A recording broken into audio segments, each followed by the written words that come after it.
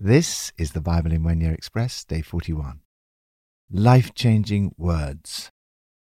My father wanted to go to Russia before he died. We went there on holiday as a family. At that time, Bibles were strictly illegal in the Soviet Union. I took with me some Russian Bibles.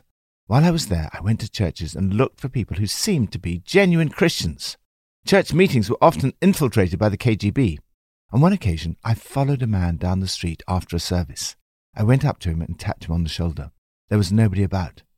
I took out one of my Bibles and handed it to him. For a moment, he had an expression of utmost disbelief. Then he took from his pocket a New Testament that was probably 100 years old. The pages were so threadbare, they were virtually transparent. When he realized that he had received a whole Bible, he was elated. He didn't speak any English, and I didn't speak any Russian. But we hugged each other, and he started to run up and down the street, jumping for joy. The words of God are more precious than gold, than much pure gold. They are sweeter than honey from the comb. Why are the words of God so precious? Jesus said, "People do not live on bread alone, but on every word that comes from the mouth of God."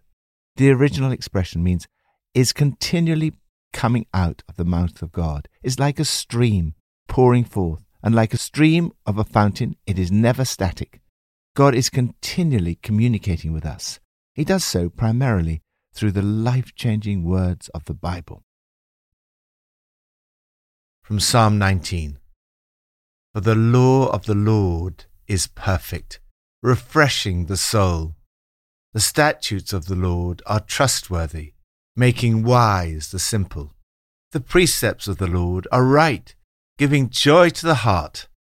The commands of the Lord are radiant, giving light to the eyes. They're more precious than gold, than much pure gold. They're sweeter than honey from the honeycomb. By them your servant is warned. In keeping them there is great reward. May these words of my mouth and this meditation of my heart be pleasing in your sight, Lord, my rock and my redeemer. Let the words of God transform you. We all need the transforming power of God's words in so many ways. Whether you're seeking wisdom in stressful and complex situations, encouragement when you're downhearted, or guidance on the way forward, you can find help in the pages of the Bible. David did not have nearly as much of the Bible as you have, but he did have the law, the statutes, the precepts, and the ordinances of the Lord.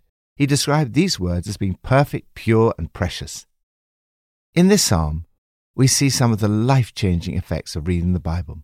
It revives your soul, brings you wisdom, gives joy to your heart, gives light to your eyes, warns you of danger, brings you great reward. Reading the Bible and praying are very closely associated. Don't simply read the Bible for information, but to hear God speaking to you. The natural response to that is prayer. It's a two-way process. That's why we finish each section of this Bible in 1 Year commentary with a prayer, responding to what God has shown us through His Word. David goes straight from extolling the virtues of the Word of God into a wonderful prayer. David's prayer is my prayer. Lord, forgive my hidden faults. Keep your servant also from willful sins.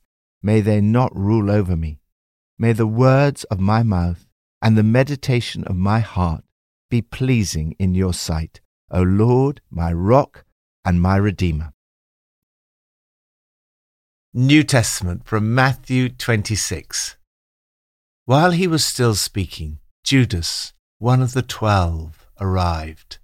With him was a large crowd, armed with swords and clubs, sent from the chief priests and the elders of the people. Now the betrayer had arranged a signal with them. The one I kiss is the man, arrest him. Going at once to Jesus, Judas said, "Greetings, Rabbi," and kissed him. Jesus replied, "Do what you came for, friend." Then the men stepped forward, seized Jesus, and arrested him. With that, one of Jesus' companions reached for his sword, drew it out, and struck the servant of the high priest, cutting off his ear. "Put your sword back in its place," Jesus said to him, "for all who draw the sword will die by the sword. Do you think I cannot call on my Father, and he will at once put at my disposal more than 12 legions of angels? But how then would the scriptures be fulfilled that say it must happen in this way?" In that hour, Jesus said to the crowd, "Am I leading a rebellion that you come out with swords and clubs to capture me? Every day I sat in the temple courts teaching, and you did not arrest me. But this has all taken place that the writings of the prophets might be fulfilled." Then all the disciples deserted him and fled. The chief priests and the whole Sanhedrin were looking for false evidence against Jesus so that they could put him to death. But they did not find any, though many false witnesses came forward.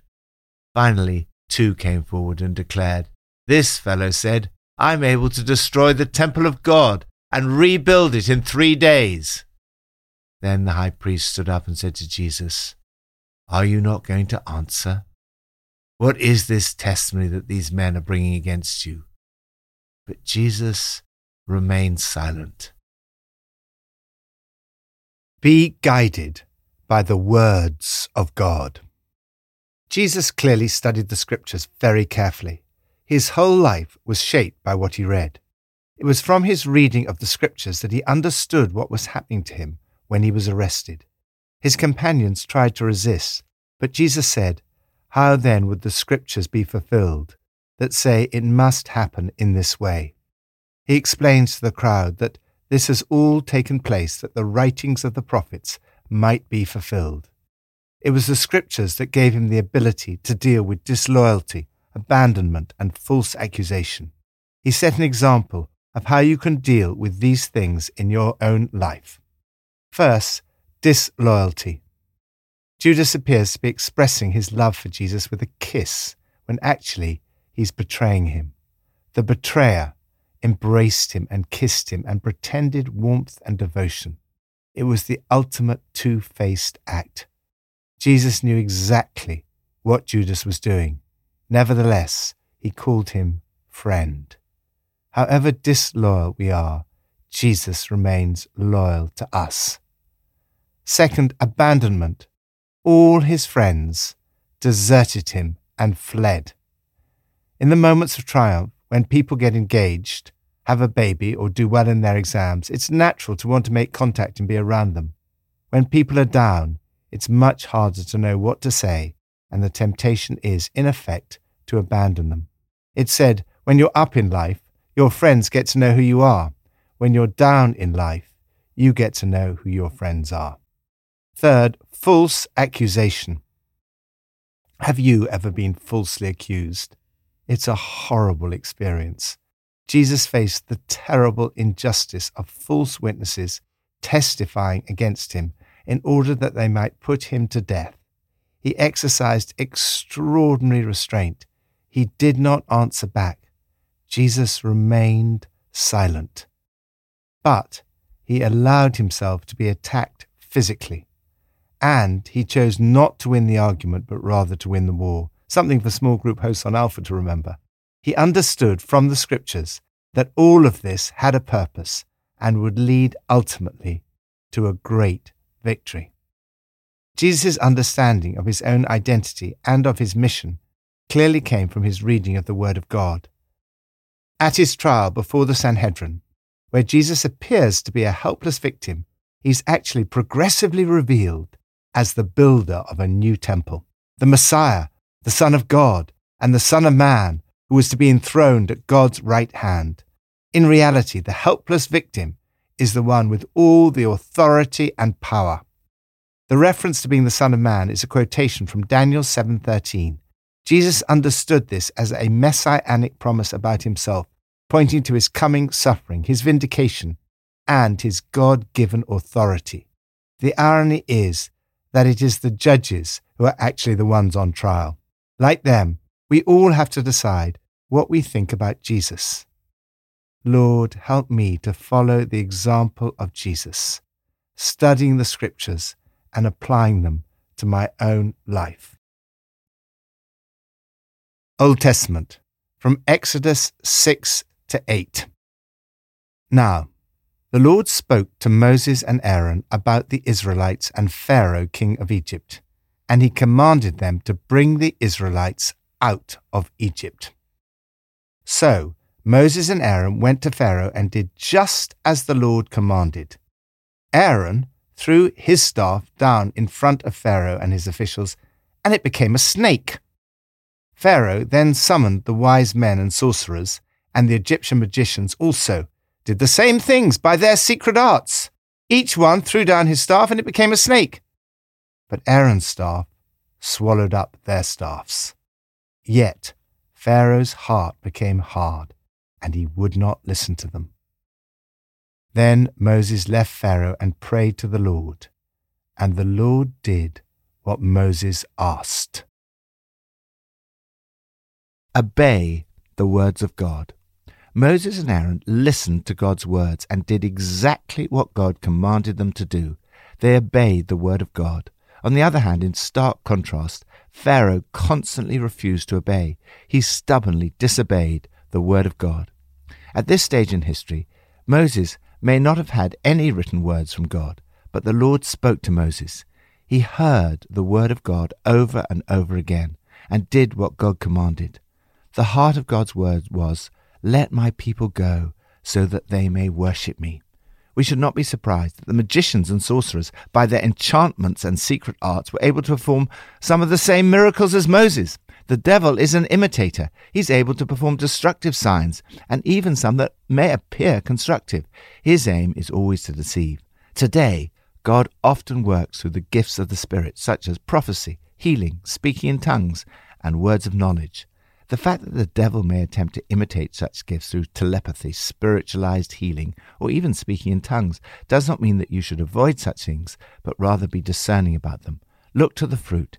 The Egyptian magicians imitated Moses' miracles by their secret arts. The effect of these magicians was not neutral.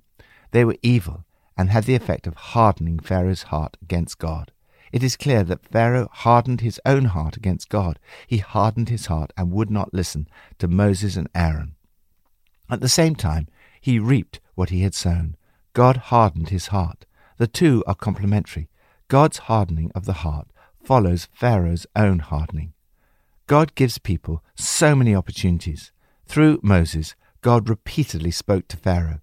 Pharaoh had plenty of opportunities to respond, and ultimately he refused to do so. Moses, on the other hand, walked in a very close relationship with God, praying to him often and listening to his words. Lord, thank you that in obeying your words there is great reward. Help me today not only to listen to your life-changing words, but also to put them into practice. Pippa adds, "It's encouraging to know that Jesus had more than 12 legions of angels at his disposal, as it says in Matthew 26. Even if he didn't call on them at that time, hopefully they're being sent out all over the world to help us now."